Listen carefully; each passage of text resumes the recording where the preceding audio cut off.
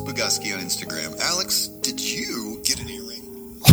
Wait, that's weird. You were just looking at Alex Bugusky's Instagram. This is not a photo of him, though. Look. You're hearing us look at Alex Bugusky's Instagram. I was trying to figure out what's up with Alex. Before we hit record, you were looking at Alex Bugusky's Instagram. God! Laying in bed, staring at the stars. His cracked laptop lid's going to go ding. Someone mentioned you on a strangely persistent podcast. Now there is much on the mind. Let's just pretend I was asleep for the beginning of this. This is a problem you faced in the aisle at the store, or you purchased it and brought it home and actually opened it?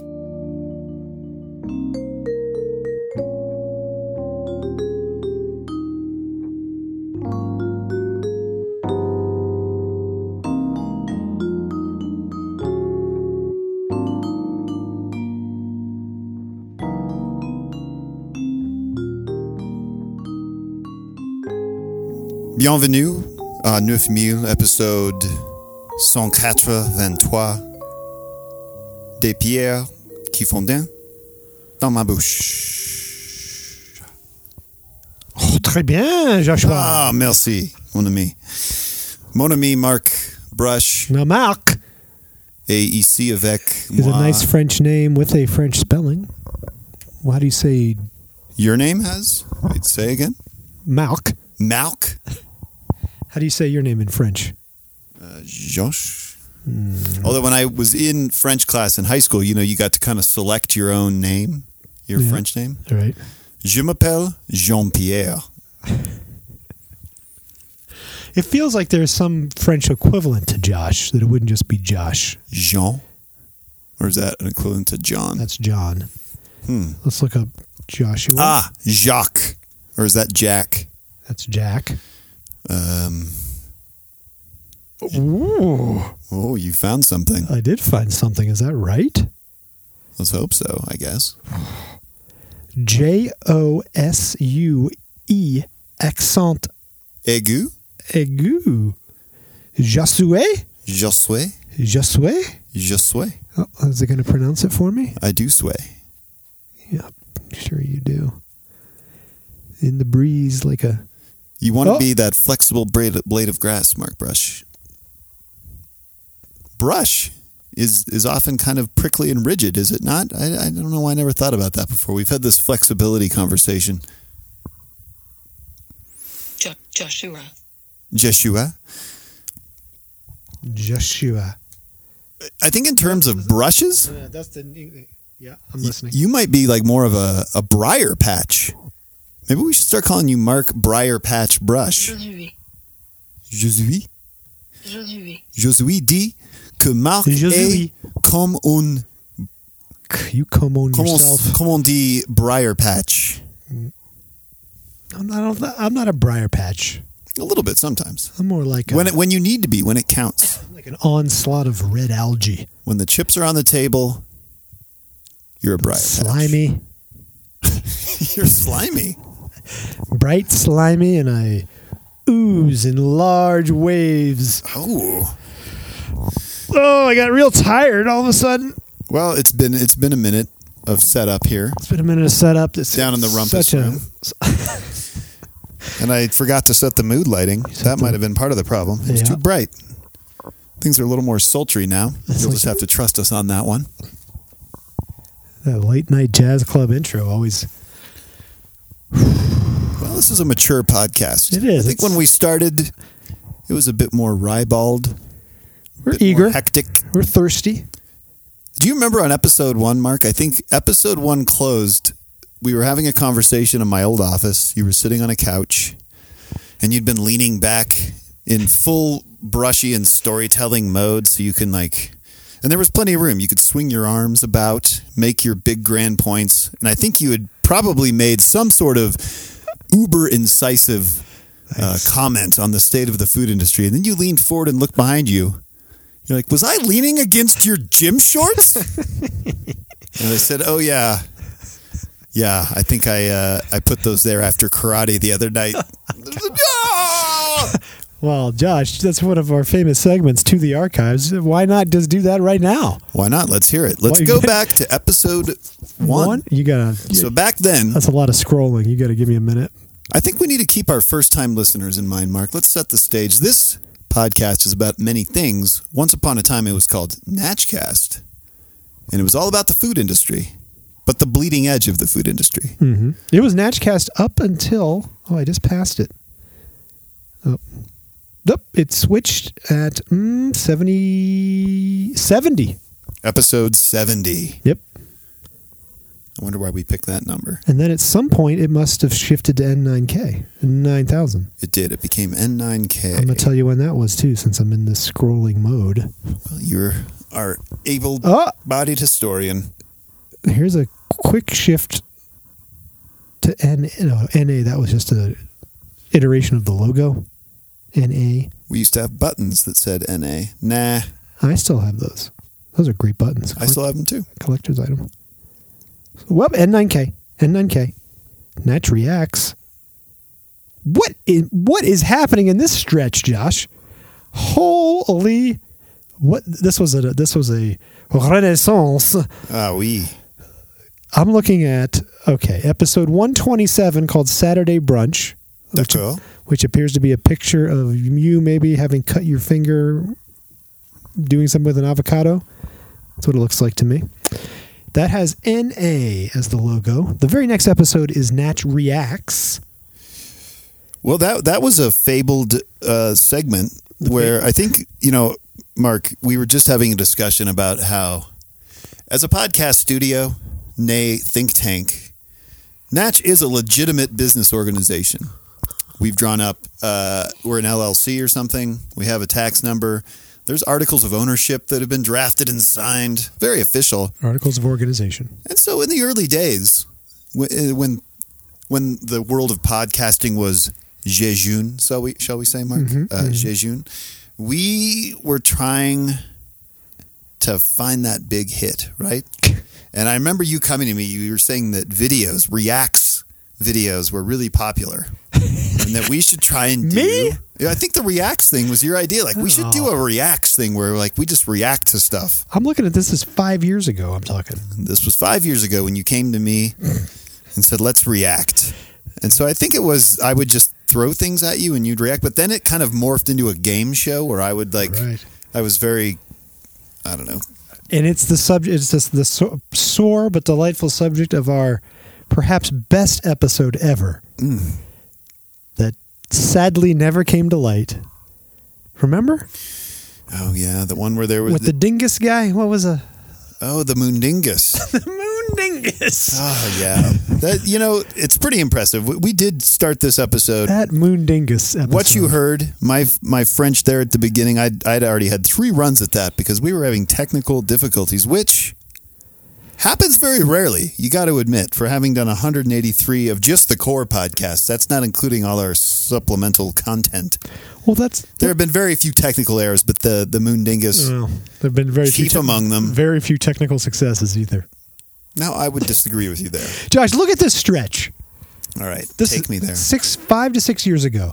I'm looking at In the Face November. So that we were deep on the In the Face series. Well, we must have been in the... I mean, that's like middle of the season, football-wise. Well, no, November is the episode, N, remember? Oh, of course. Then it Natched NA 126 to Fidget, followed by, I think, the very first Natch Reacts, followed by the 127 Saturday Brunch, I told you, with the avocado blood smear, followed by Reacts Bain and Brady, followed by episode 128, which has no logo whatsoever and is called the Golden NatchCons. The 2017 Golden NatchCons. Did we give out awards? And we must have. And features a quasi-Boguskian figure holding a glass orb. Do you remember this? I think maybe we should see what's going on there. I mean, I've kind of already recreated the... oh, yeah, I remember that one. I've kind of already recreated... All right, we'll do that one too. The karate shorts incident. I don't know. Do we need to listen to that in real time happen? Followed by 129 peanut butter hot dog. Followed by a music entry called Sexy Bane Karaoke. Wait. Don't. Is peanut butter hot dog have an alien looking guy on it? Or am I thinking of a different episode? No, but it actually has some sort of hot dog with what appears to be ketchup, mustard, and peanut butter. Is that one of your creations? I don't think I made that. You think I made that? Maybe we were using generative AI way back then. We've always been kind of ahead of the curve. Peanut butter hot dog. I'm curious about that. Would that be good? We wouldn't eat. I bet it would be all right if you liked peanut butter and hot dogs. Followed by Sexy Bane Karaoke, followed by a Reacts. I think Sexy Bane Karaoke is maybe our most listened to track. It's up there. Followed by another Reacts. I'm too sexy. Followed by there's an episode with no logo whatsoever. I'm sorry. There it is. It's buried on his tongue. It's so tiny. That was your thing for a while. Your aesthetic was all about the tiniest logo imaginable. But there was no logo whatsoever. And then another Reacts, and then we shifted to N9K. That was a developmental, explosive period of discovery. It sure was, Mark. I mean, it's explosive every time in its own way. You disagree? Sounds funny. Okay. Sort of like a "that's what she said" joke. Sounds more like a diarrhea joke to me. I'm here. So you're telling me at the end of this episode, 000, episode 000, by the way. Well, now that was deliberate because I knew that we would get into the hundreds at least. That you know what that was? I think I even told you at the time. That was like planting a flag. It's like, we're making a podcast. This is episode 0, but there's going to be at least 100 of these guaranteed. Oh, plane to Russia. That was our intro. That's an old New Age Dad classic. Welcome to the Natchcast. It was the We Natchcast. have something to drink and something to talk about.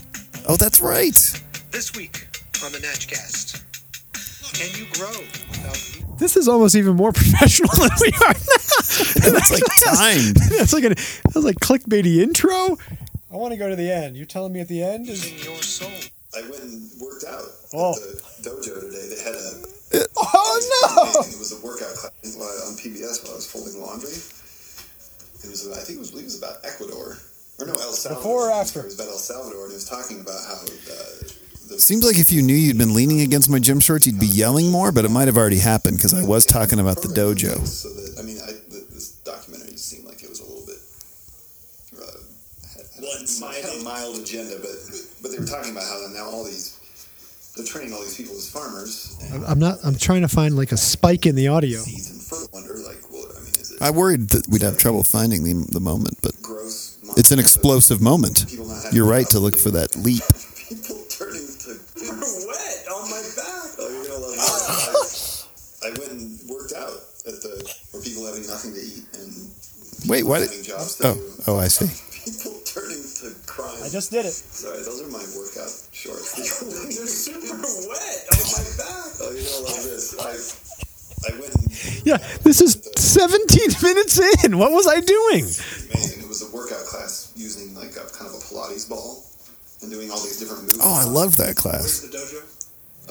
This is Enshin Karate. I'm going to plug it because it's a amazing place. It's on Is that in this episode or ours? No, that's coming on up there. dojo. Dude, it's wonderful.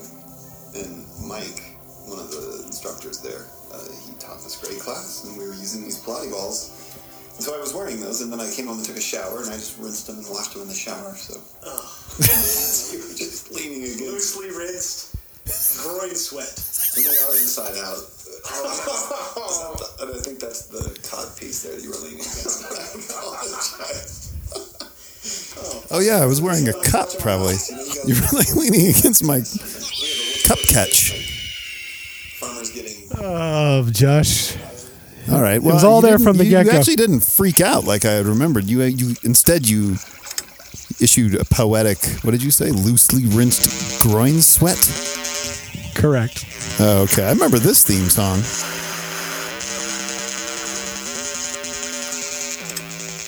Just arpeggiators on overdrive. Oh, it's a catchy beat, though.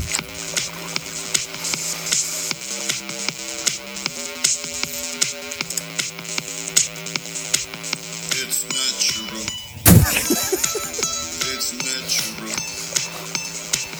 It's natural. This is when we were really pushing our natural nature, where it's a natural podcast. Yeah, clearly. Natural. Oh, the breakdown part is even better. You probably don't remember it, do you? I think it's coming up. I'm sure. It's a really long intro. You love the long Oh, here it is.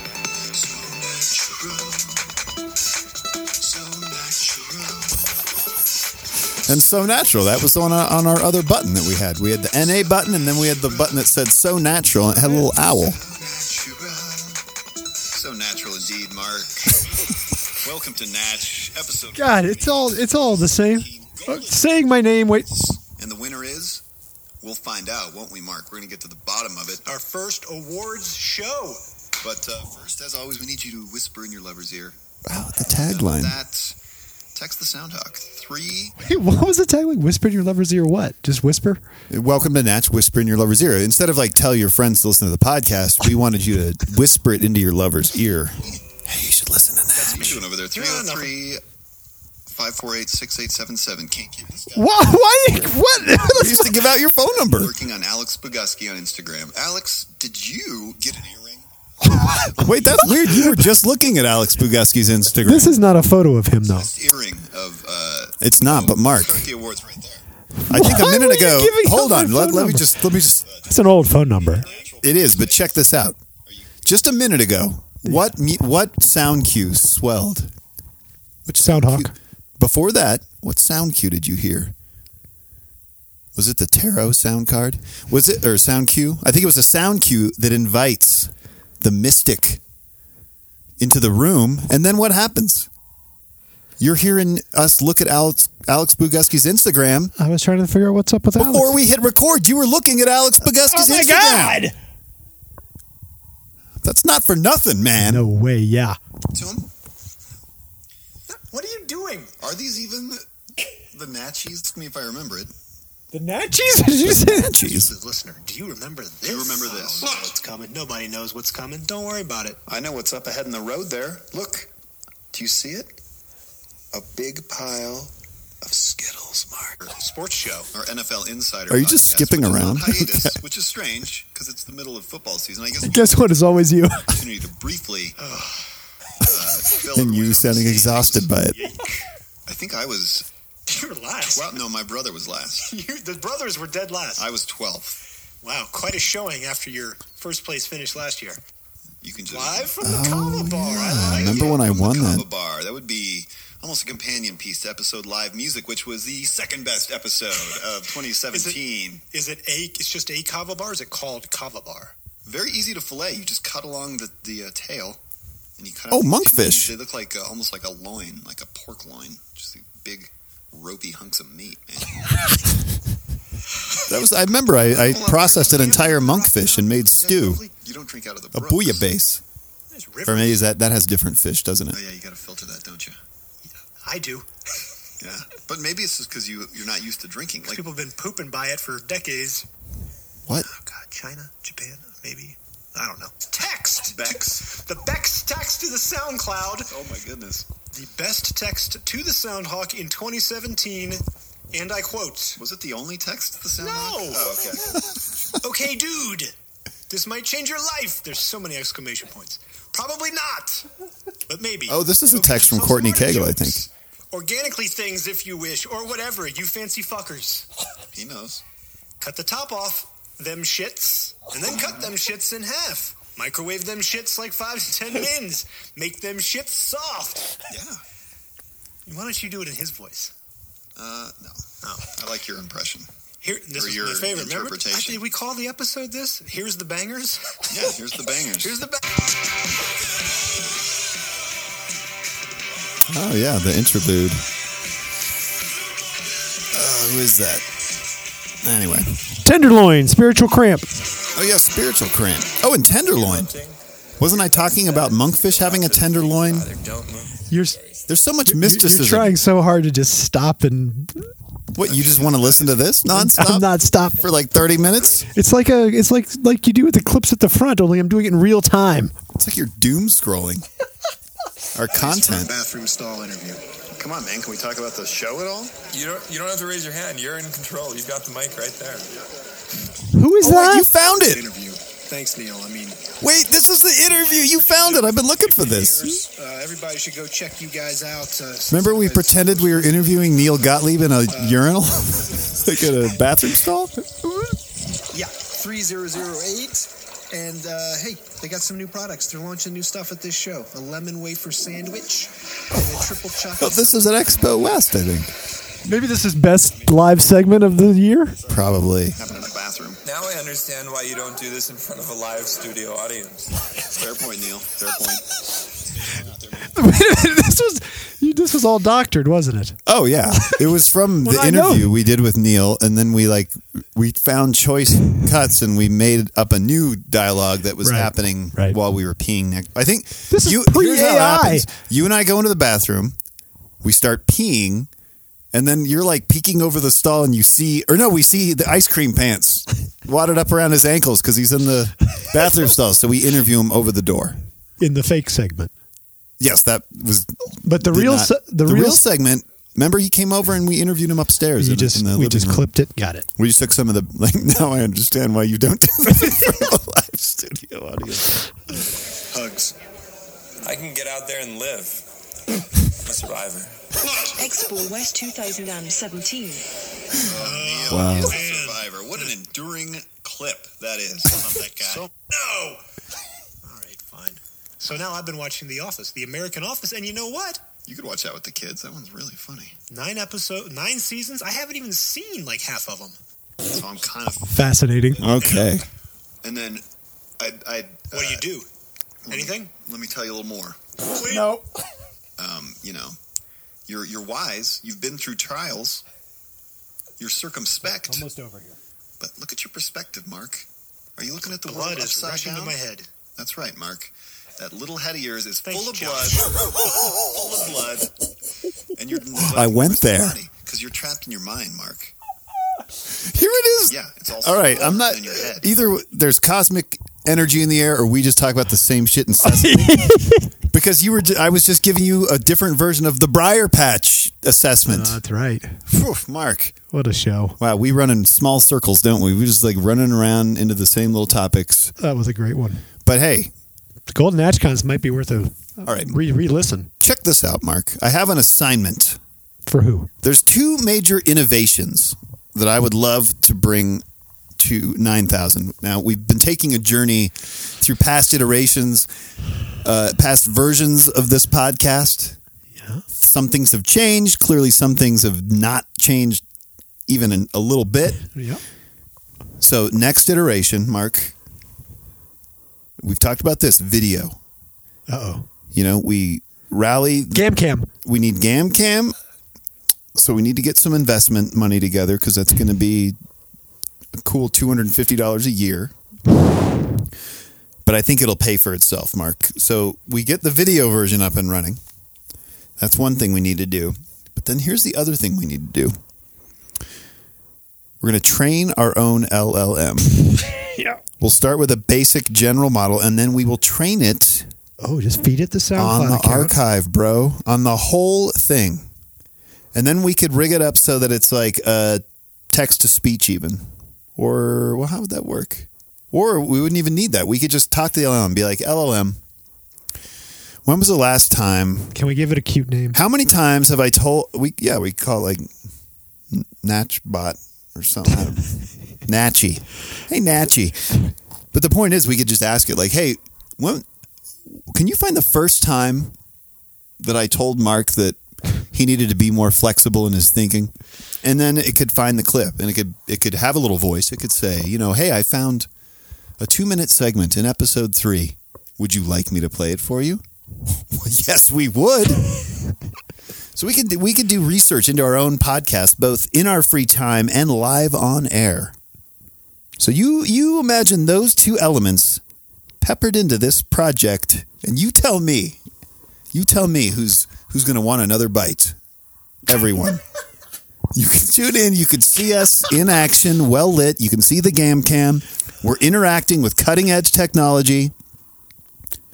That's when everything about our own aligns. archive of content. Well, I know, but there's so much content. There's so much thought leadership buried in there. And I feel like It's like one of those things, that happens out in the universe where certain stars align and it creates these magic moments. Or these, Serendipity? it's an alignment, Mark, a cosmic alignment that I think will propel us. Who's got the game cam going right now? Well, I think we might need 2 game cams because clearly I'm getting excited by this idea because, whoa, just a thought, Mark. They're great thoughts. Okay. Well, I mean, once you have that tool, sky's the limit. We've proven also that this podcast is all about innovation and rebirth. I mean, that's the first thing I would ask that Natchy bot. I'd say, is it even possible to put a number on the instances in the archives of this podcast where we have innovated in the realms of food, technology, and fun? And fun. We could be food trends. We could just say, Natchy bot, when was the first time we were talking about plant-based? And it will go 2001. Well, and I feel like also we could, if we wanted to, we could be kind of petty, and we could have Natchbot prove that we were right first about so many things. That's what I'm getting at. Okay, yeah, that we can prove that we are trendsetters, future casters. Yeah, and then thought leaders, experts. Then that changes everything. Changes not a damn thing. Changes some things.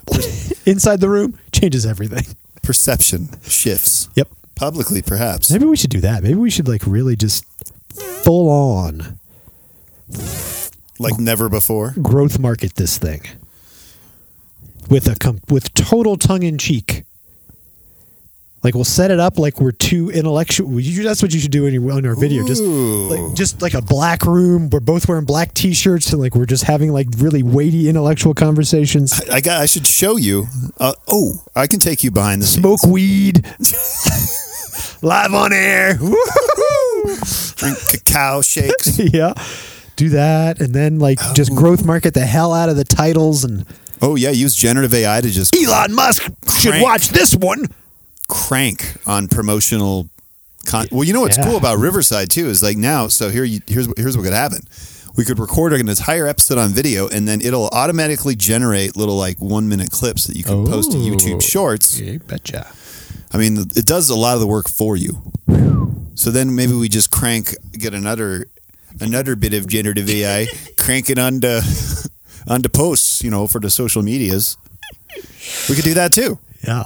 Pole position, Mark. I like this idea of all for no benefit. Cheek. For no benefit?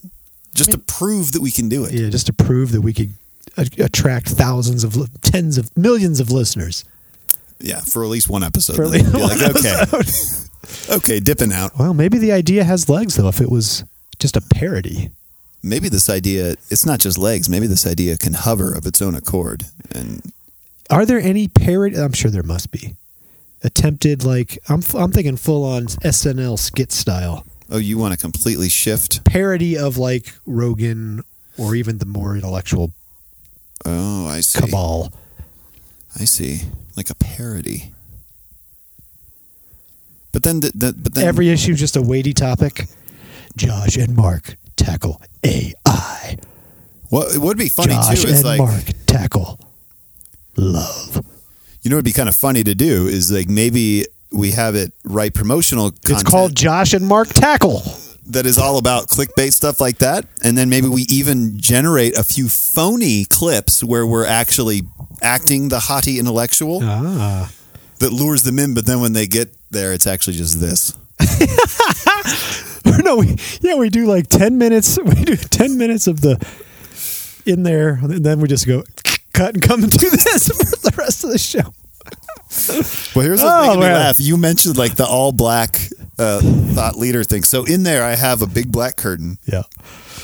And I've been adjusting the lighting for when I'm recording for the Invisible Machines podcast.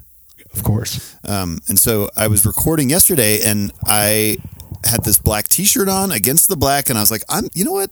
I feel like when I plug the lights in, you'd be surprised at how dim they are. Because the black, sucks up so much light. It's interesting, but I dimmed them even further yesterday. So I was like literally this floating head. And I was recording intros for the most recent episode of the podcast. I recorded like 4 of them. And through the whole recording, there was a lot of in my tummy. You know, my tummy was gurgling. It wasn't picking it up on mic. Oh, okay. But I'd had a lot of fiber, a lot of coffee. Oh. And so a lot of gurgling. So I finished the 4th take. I'm like, 2 of those I know were bangers. Absolute bangers, Mark. So I lean forward. I turn off record. I hit the stop record. And as I lift up my finger, I let out a pretty big fart. And so I'm like, whoo, that one just under the wire, huh? And then I just sent the link to our producer. Oh, no. And he came back and he was like, number 3 is great. And I love that little surprise at the end. And he's like the rolling and laughing face. And so that I go back and watch it. And I lean in and you see me press record. And then I like even make a face. I just go, like my face scrunches up and there's like a little fart.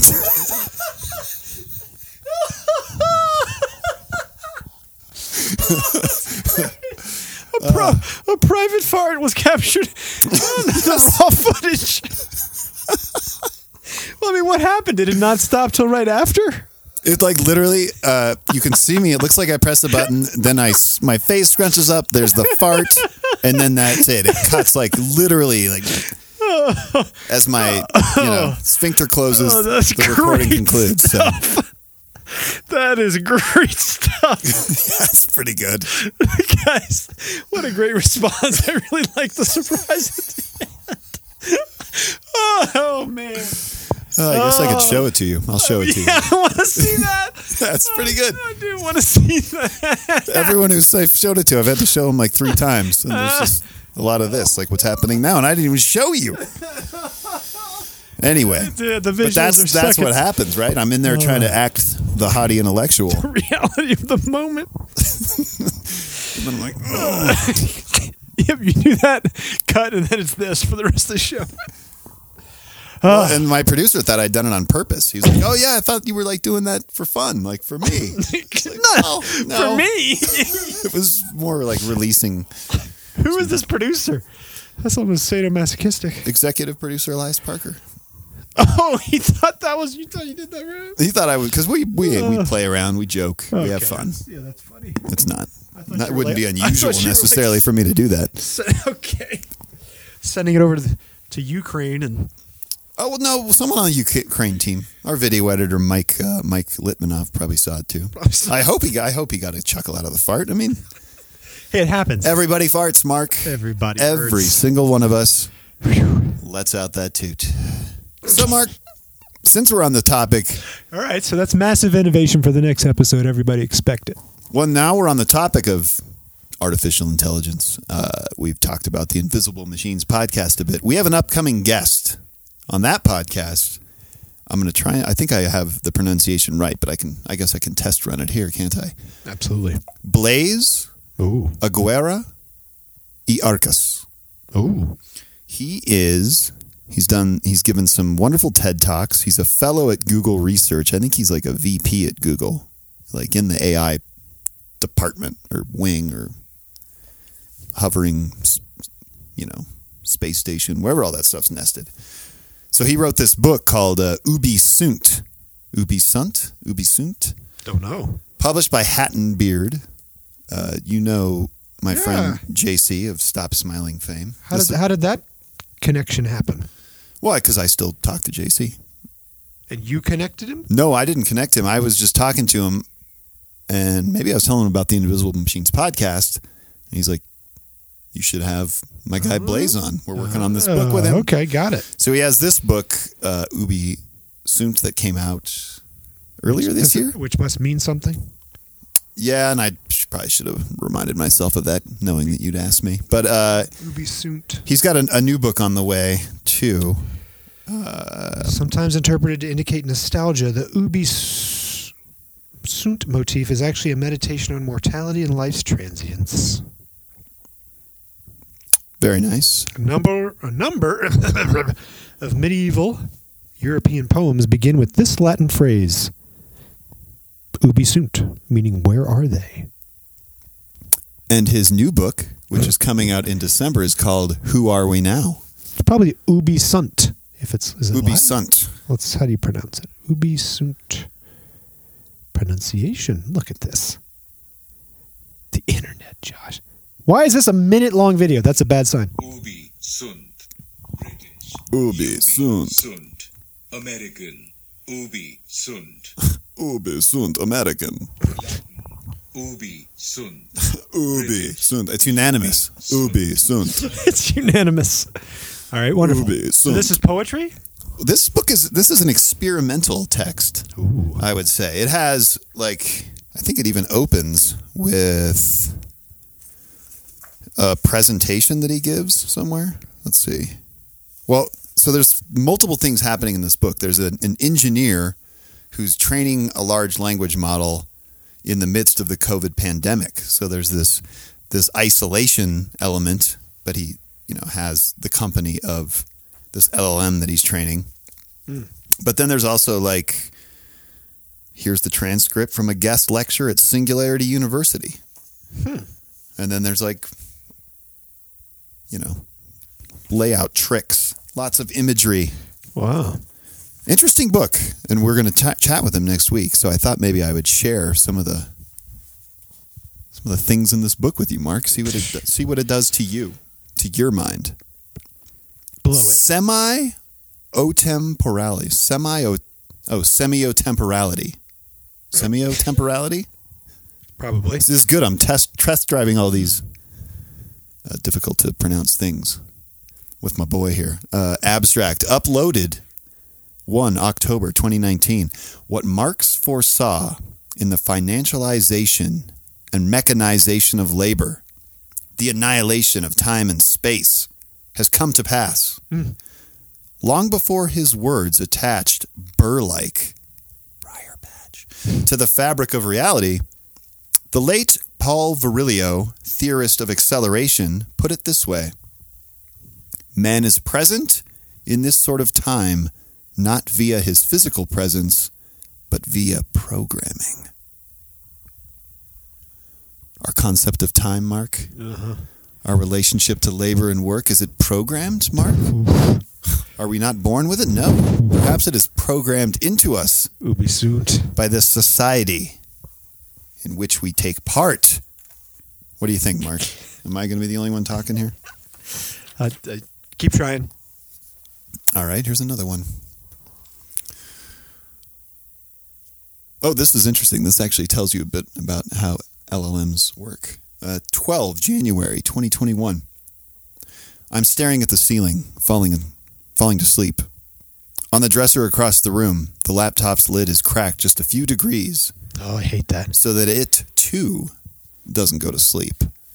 As my eyes dark adapt, the light leaking out seems to illuminate the whole room. It flickers subtly as debugging arcana scroll over an unseen terminal window. He's debugging. It's disconcerting, talking to this thing, person, something else. Who's he talking to? Language model is what everybody's blandly calling it. The new generation of language models are trained using the Colossal Clean Common Crawl Corpus, or C4. The Common Crawl part means it's based on an archived copy of the whole web, downloaded monthly by the friendly bots of commoncrawl.org, a 501c3 nonprofit leasing ungodly amounts of cloud storage. Hence, the colossal part. It's a really, really big... Is that true? I think so. You can go to the commoncrawl.org. I went there. Yeah. God. It's a really, really big public data set made out of every extant of human origin that can be accessed online without a login. Blogs and journals, comment threads, scans of old books and paper documents. Soon the data set will include other kinds of media too. That's my project, adding machine-annotated transcripts of all publicly accessible audio and video. Isn't that what we were just talking about, Mark? Uploading the podcast. Training? Okay. The result is either the detritus or the spoils of modern human civilization. Both? I mean, it includes a lot of interesting stuff. All of Wikipedia, including all of the debates and flame wars between its editors. Lectures, course notes, interviews with famous and brilliant people, city council city council meeting minutes, thousands of different hummus recipes, random conversations, Reddit, people being assholes and morons sometimes, like we do. Many languages are represented, but English is vastly overrepresented, of course. Some compensation is possible, but it's an issue. I guess if somehow we were doing this exercise in Europe before the Reformation, the textual universe would have consisted mostly of church Latin and religious topics, which wouldn't have been very representative since most people couldn't read or write. Now it's Kardashians and nerds trading coding tips, which is also not very representative. Insert your own emoji here. A related issue, the clean qualifier. A crude attempt has been made to filter out the worst assholery, as well as porn and other supposedly dodgy topics. It's a bit like the view of the web you'd get on a computer with one of those nanny filters installed. What's being filtered out worries many of us, as well as what's being left in. And most of all, who decides and how. For certain purposes, cleaning works okay as a stopgap, but it's clearly not ideal. It's also far from clear what doing a better job would even mean. Anyway, given the C4, we can train neural networks using this enormous data set to predict held out pieces of these articles or conversations. As in, if I cover up parts of a text, can you guess what's under my hand? Are you enthralled, Mark? You want me to keep reading? I like the fact. Are you ready to react? There's a visual there. He's going to bed, can't fall asleep. He's debugging his laptop or whatever. But isn't the real unspoken truth here that these cleaned LLMs, these chat GPTs, you want the real stuff. You're going to get the one when you train the one internally. You going to clean it, or are you going to leave it unclean? Raw. I guess it would depend on what your use cases are, right? And do you want, Mark, what makes more sense for the world? Every company has its own common crawl, massive LLM. Company both, or, right? yeah, do you have an ecosystem where you're drawing core predictive knowledge, general information from, it could be a public LLM. It could even be like government regulated. Each country could have their own LLM. There's going to be so that many. was representative of their culture and knowledge. So many. So you have that to build from. So as a company, maybe you can use. You've got one that complies with a compliant public LLM. You have that piece, and then you got the dirty one inside. And then securely, you're training it, or parts of it, or somehow it's interacting with your own version of an LLM that's trained on everything you know, every bit of scrap of data within your company. Dark web. Depending on your line of work, Mark, I guess dark web could be in there. But I mean, they found like an LLM that's got heavy marbling of Reddit tends to be kind of assholish because there's a lot of kind of assholery happening on Reddit. Yeah, what's the vibe on Twitter these days? X. Anything goes. Anything goes. It's great. Ubi sent. Ubi skunt. You want me to read some more? Or are you good, Mark? I want like a poem. Is there like a... Well, there was this other section that I wanted to... Yeah, give me one more Ubi skunt. Sunt. Oh, here we go. This is interesting. I guess I won't read the whole thing, but visually that's kind of cool. So 5/29/20 is the date stamp on this. Genre and time in English stories. Torn fragment scanned 29 May 2020. Although there were invasions and catastrophes along... This is what? Torn fragment scanned? It's like... He hand wrote something? Well, I mean, it's typed in the... it's in the same typeset as the rest of the book, but when you get to the end of the section, part of it's missing, Mark. It's literally a torn page. So that's what we're talking about. You can feed it actual documents, scans of books, fragments of thinking. Feed what? The LLM. We're back on the LLM. It's a torn fragment. It was scanned and fed to the LLM. Got it. Although there were invasions and catastrophes along the way, the ebb of Roman civilization was on the whole slow and tidal.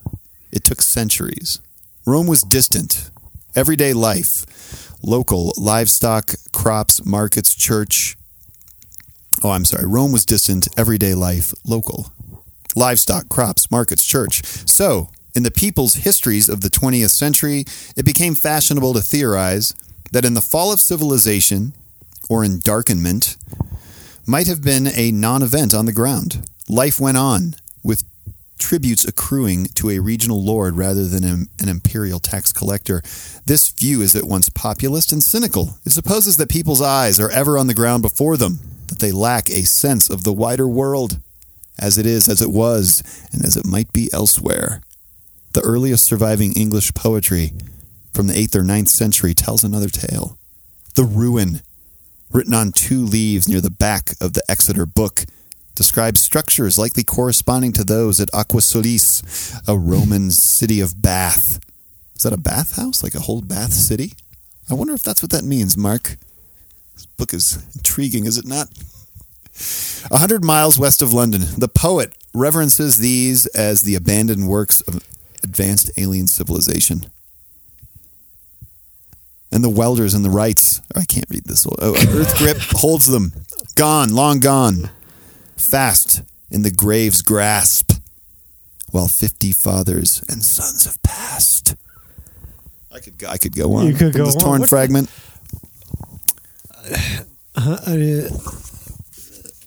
Well,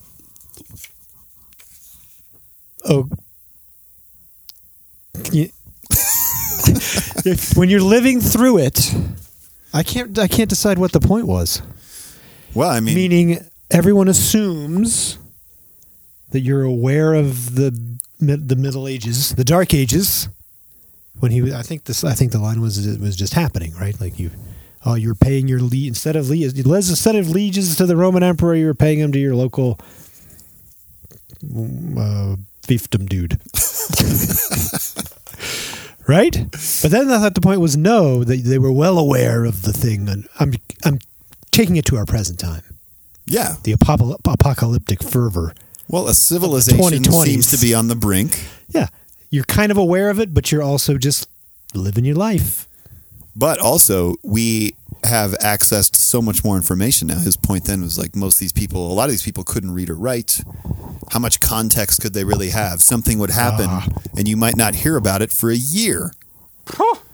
It's not like it is now where something happens. Wouldn't that be nice? And you hear about it before anyone's even been able to process it or contextualize it or perhaps even verify that it's real. And you're hearing about it.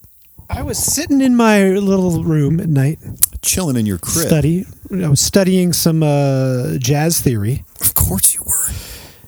I had Netflix on, and it just started going, it was going through things and giving me snippets. And the Mark Maron stand-up. Oh, okay. Where there was this segment about, he said, remember when the gist of this was you would get home at the end of the day, look over at your answering machine, seeing if it was blipping or not, and somebody would be able to get you some information 9 hours after they had... Right? You would come home excited, like, I got a message! Who called me? 9 times out of 10, it was a fax machine or some crap like that. But then it was just a shocking sort of realization of how different it's become. Wow. When you were unavailable to anyone, and that wasn't a problem during work, you would go to some were. You would go to work, nobody could get a hold of you. His particular skit, which was funny, was he was trying to remember the name of George Washington Carver, and he was like, the idea being that you have this moment, you can't look it up. Like peanut butter guy, 3 names, walking around your office yelling at people. Do you know who I'm talking about? I can't remember the name. Calling somebody from his office phone secretly. The guy leaving him. The end of the skit is that he gets home, plays, and the guy's like, I'm at the library. You sounded really freaked out. George Washington Carver. That's the thing. You would have to go to the library. Don't you I look at that with nostalgia. Like I would be totally okay with that. It was kind of nice. Yeah. It was kind of nice. And you could just be out and about. No one knew where you were. There's something about the natural pace of the human mind and human life where like that works. This doesn't work. Well, and also, is it better to be dimly aware of a darkening? Is it endarkenment, or is it? Because I'd argue that we are at the other end of that spectrum. In the full light of it. We're overwhelmed with not just the. We are having the intellectual parody podcast. It's happening. I need to get the black sheets. We need to find you. Oh, you have a black shirt on under there. I do. We could leap right into that mode. Is it better to be dimly lit in the dark decline of civilization? So at one end, back in the Middle Ages, you're maybe dimly aware that an endarkenment is imminent, right? Like that the end is coming. Yeah. The end is nigh. Or you're like hyper aware. Not only to like that the end is nigh, but that it could come 100 different ways. Yeah, but you have no control. So many different flavors. Oh, but perhaps you do. There are certain things that individuals could do, both to, change their own behaviors. At least, let's just think in terms of like climate change or something. That's right? another piece of that Mark Maron skit. So you could change your own behaviors. He's like, for the betterment. He said, but then there's also we stopped bringing our own bags. We stopped bringing our own bags to the grocery store. We did that. Didn't work. That's it. Maybe the straws. Yeah. Oh, I think I like that special. But there are. On in the background. It was a good special. But I feel like there are. Josh, to be dimly lit in the pending endarkenment, or caught in the harsh light of knowledge, trapped in the despair of an inability to act. There it is. But, okay. Josh and Mark tackles episode 1.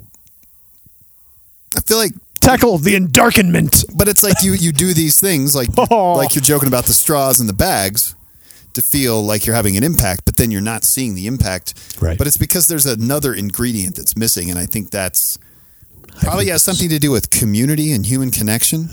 And people like agreeing on problems and how to solve them. Right.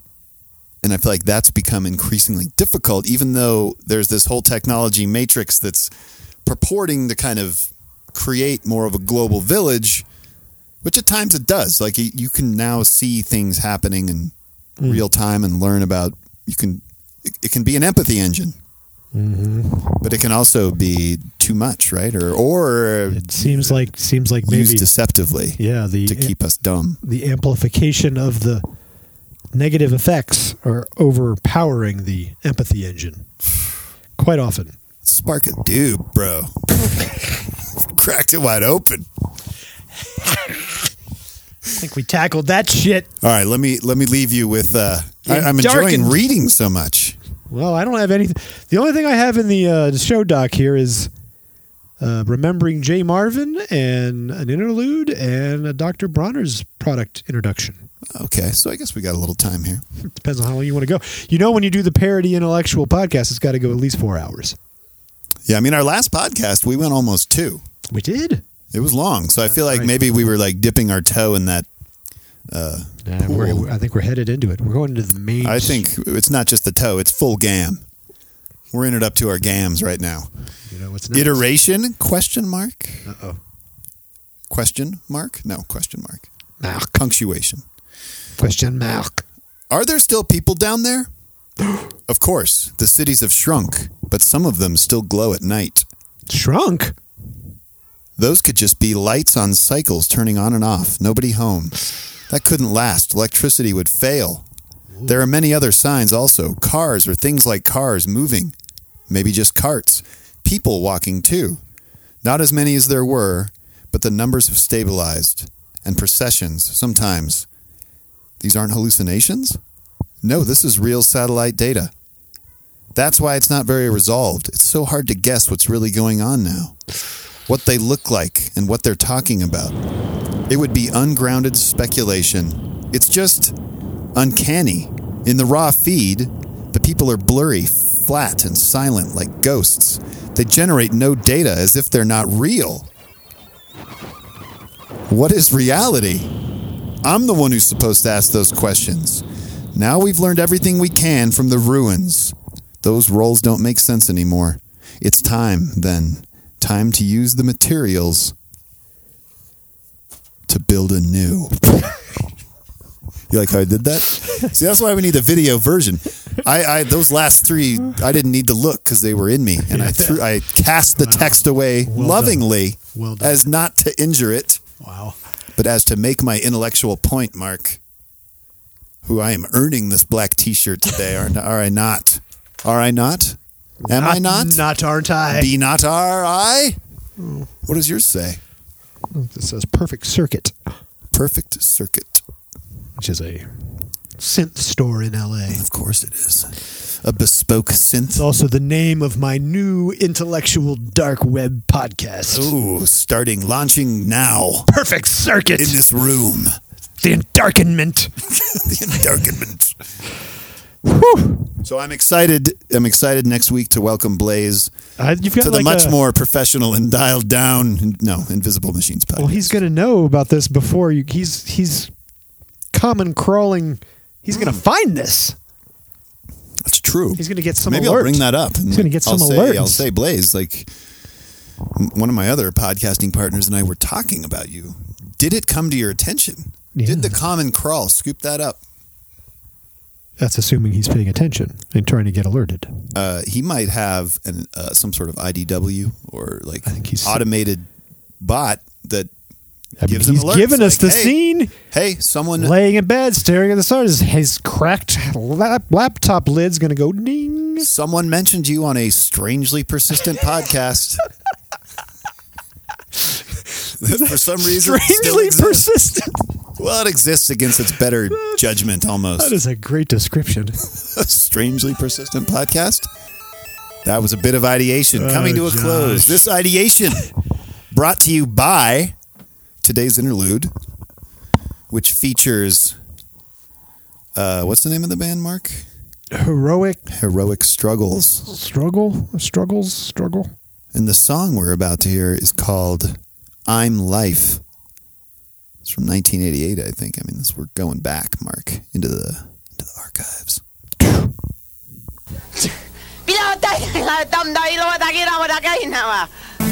The statements of the new music come out of a deep personal anguish and lead us to a future. Heroic struggles.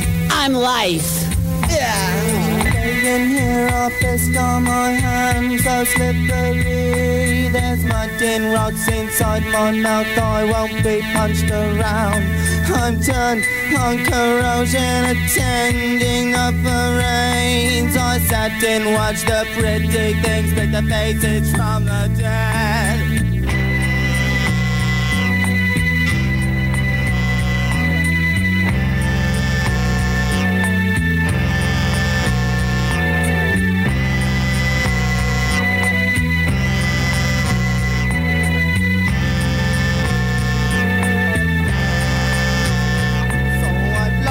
Myself inside a cannot picture. I live with reincarnation where death is non-existent. Lies black and green and red, mud underneath the bridge. I'm rocking slime in passing blood. I'm like eternity.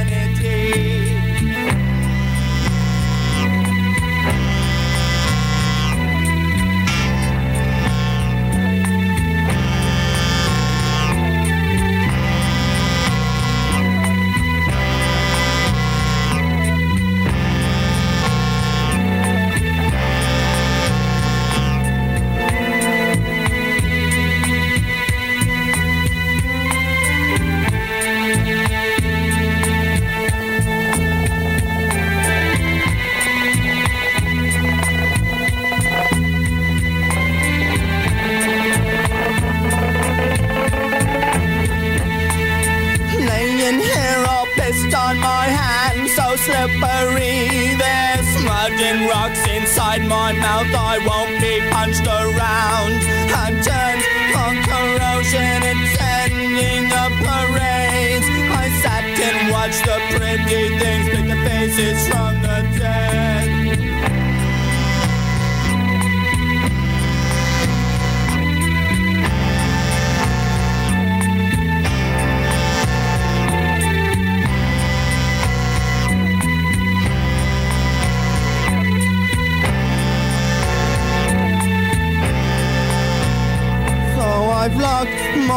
myself inside a cannot picture. I live with reincarnation where death is non-existent. Lies black and green and red, mud underneath the bridge.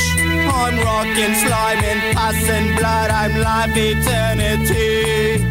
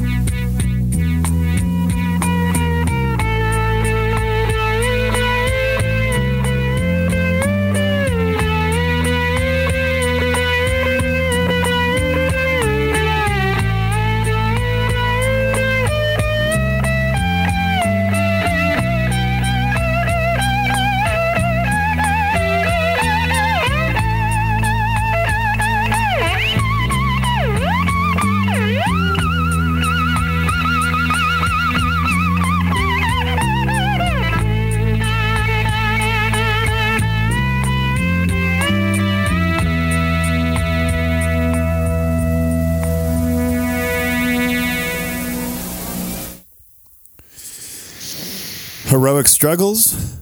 Speaking of, welcome back to 9000. Strangely persistent. Strangely persistent podcast.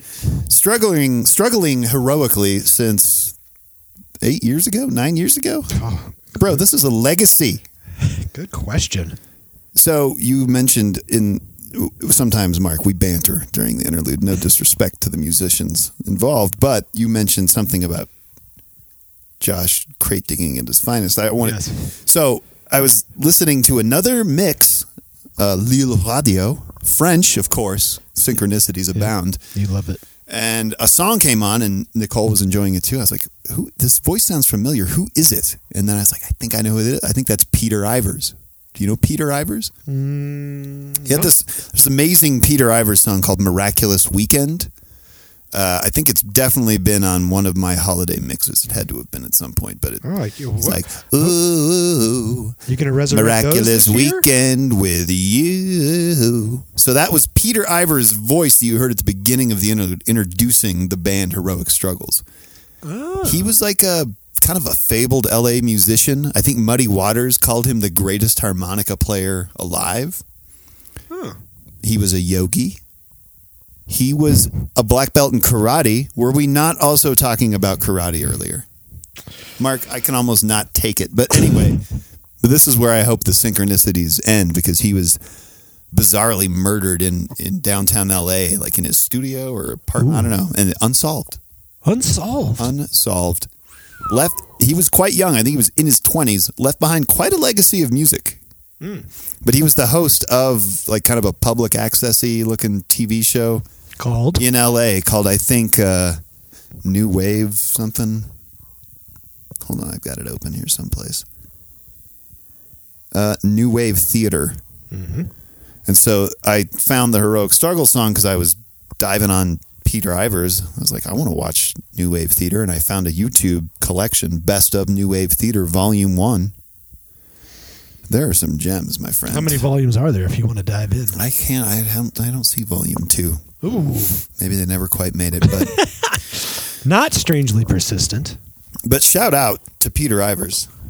Gone too soon. Like true weird genius. Our kind of intellectual. Our kind of guy. He's in you know, what was I going to say? I don't know. I think I told my Peter Ivers story. Well, speaking of memoriams. In memoriam. Memoria. Remembering Jay Marvin, Denver radio legend. Yeah, and that's kind of an old article. I think he died earlier this year. Correct. But I was thinking, my friend Greg, who was my good friend in high school. The General. No. The King. The King. Yes, we called him the King.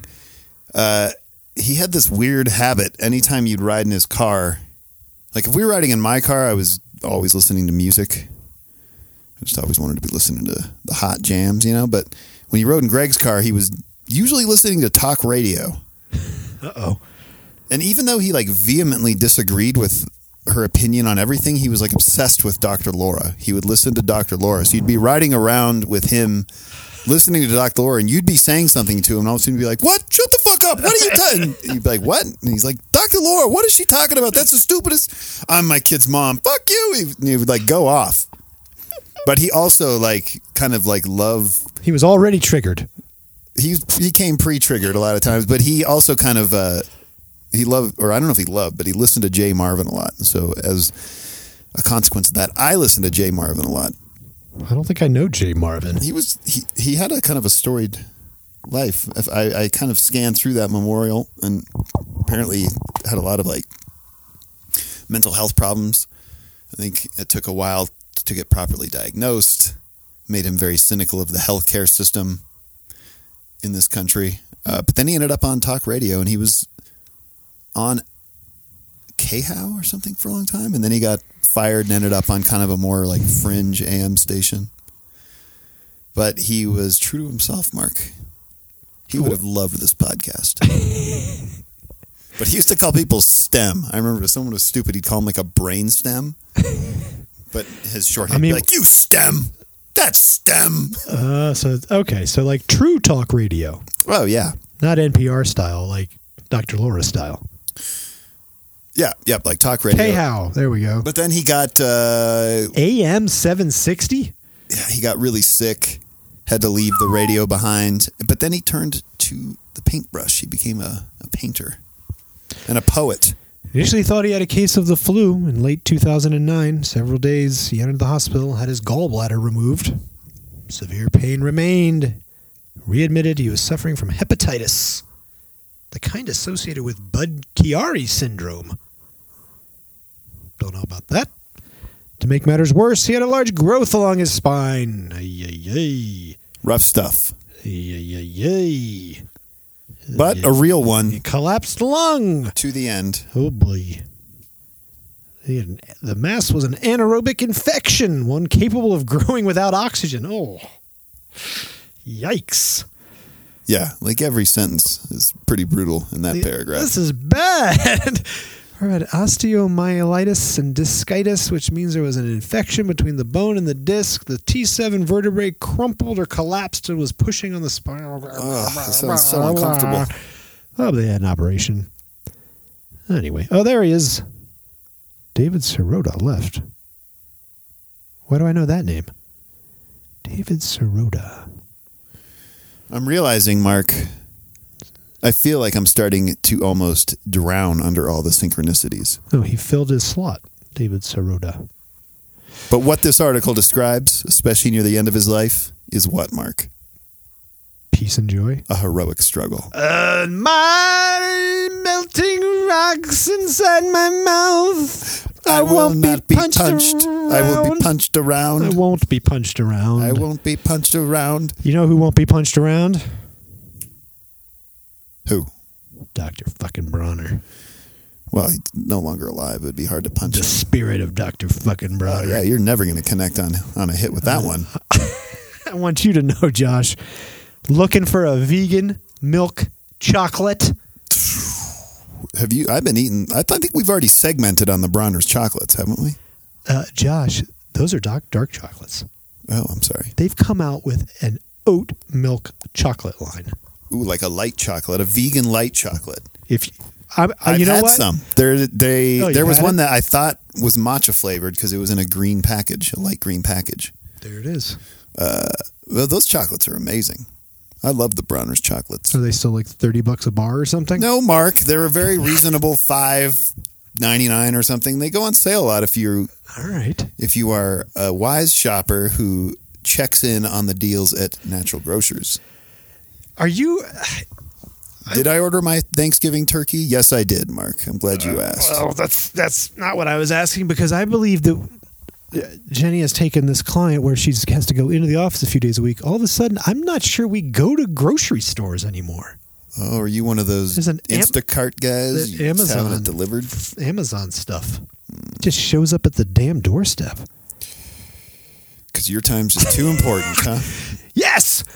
After introducing our first 7 dark that was me saying yes and yes from the article here. Double yes. After introducing our first 7 dark chocolate flavors, we paid close attention to the feedback from the All One community. One thing was clear: you wanted milk chocolate options. We were up for the challenge. We want to make sure it was the highest quality ingredients, grown sustainably and regeneratively, the Dr. Bronner's way. That's where oat milk comes into play. Adds a natural sweetness and creaminess. And oats are part of a regenerative agriculture movement. With a significantly lower environmental footprint than a cow's milk chocolate. But oats in particular, isn't that like a good thing to grow for soil health? I think it's well regarded in the I would trust you to know, Thought Kingmaker, Thought King. How much are these? Get $5. What do we got? What want some flavors? Give me some flavors. Make this easy for me. There's a hazelnutty one or something, right? Here's a variety pack. Creamy mocha latte. That one's good. Golden milk chai. Haven't had that one. No, wait. Yep, that one's good. Crunchy hazelnut butter. Haven't had that one. That one sounds good. Those first 2, bangers. Certified. You're going to want... So the green one you've had... Oh, no. What is this? Mocha. Hold There's the a phones. mocha. A creamy mocha latte. Yeah, I've had that one. Did I say that one already? Sure did. Check the tape, man. Damn it. Well, you said latte. Crunchy hazelnut butter is the light green wrapper. Yep, that's the one that's a little misleading. I'm not one to come down hard on Bronner's because I like to consider myself part of the All One community. Oh, I just got the color wrong. Okay. Golden milk. That green one, it looks like it's going to be matcha, especially when in the product line you have a latte version that has like a coffee element to it. Yeah, if so what is the green in that same product line, Mark? People are going to think matcha. Is there a matcha one in the dark chocolate? I don't think so, but my point is, Mark, why didn't I just say matcha? Latte one. Didn't I say matcha some way? I must have said mocha. There is no matcha. Said mocha. I know, that's my point, Mark. There's one that's like coffee based, that's like the color of a latte, and then there's a green one, but it's not matcha. It's hazelnut. Hazelnuts are not green. Interesting. This is my only bone to pick with the product packaging and well, not the marketing, the packaging. I guess that's part of marketing. It's all marketing, Mark. Right? Come on. Are you with me? Yep. Where'd you go? I'm right here. All right, but you see what I'm saying? I think that it's mocha, and but it's not. Well, you stem. You stem? Well, those like mocha to you? 6 of them. You can get a variety pack for just $32.94, just under $33. You're talking 5 and change for 6 bars per bar. But you know what? Like, I don't mind paying a premium price if I know that I'm contributing to a bottom line that is so tied in to the betterment of the planet, of society, of mankind, of animal kind, all kinds. Of nachi butt kind. Nachi butt? Not nachi bot. Oh, Nachi. Nachi is all in. Nachi does agree with me, though, that the green matcha confusion is real. Nachi has such insane algorithms knocking around that you can do user testing on generated models. You don't even need real people to get that kind of insight, Mark. Of course not. What do you think about that? Nachi butt? Did I corrupt the data set? with my matcha rant. I'm just thinking, is that a worthy enough topic for a future episode of Josh and Mark tackle the endarkenment episode 2, the matcha problem? The matcha confusion. I'm not sure. Matcha murkiness. It's not enough. Murky matcha? Murky matcha. I'm saying you got to ladder up from that. Something else. It needs more? It's got to be something more of an existential threat than just a... In mishuing a product package? I see why it was difficult, because the mocha latte takes that tannish vanilla beige that you would probably want to use for a hazelnut almost. Right? Yeah. You got to go a different So you're way. left. You're like, what do we do? Do we do light green? Everyone loves light green. Are they going to think mint? Nah, no one's going to think mint, but no one was there to ask the question, hey, some people might think there's matcha in that. Do we care? Because our customer base, I guarantee you, there's a percentage that also has matcha powder in that same cart. Now there is matcha on the mind. Let's just pretend I was asleep for the beginning of this. This is a problem you faced in the aisle at the store, or you purchased it and brought it home and actually opened it? A couple things happened in the aisle of the store. These products came out in a moment where we had collectively, at least the parental units in this household, decided let's stop buying Tony's Chocolonely and let's not just assume that every night after dinner we need to eat chocolate. Even though it's delicious and we love it, do we really need to be eating this much sugar? Probably not. So that was happening. So overall I'm reduction tempted. in the chocolate intake plus a brand swap. And so I bought, but in the midst of this, not rejection, but realignment, hiatus, sabbatical from chocolate. Pivot?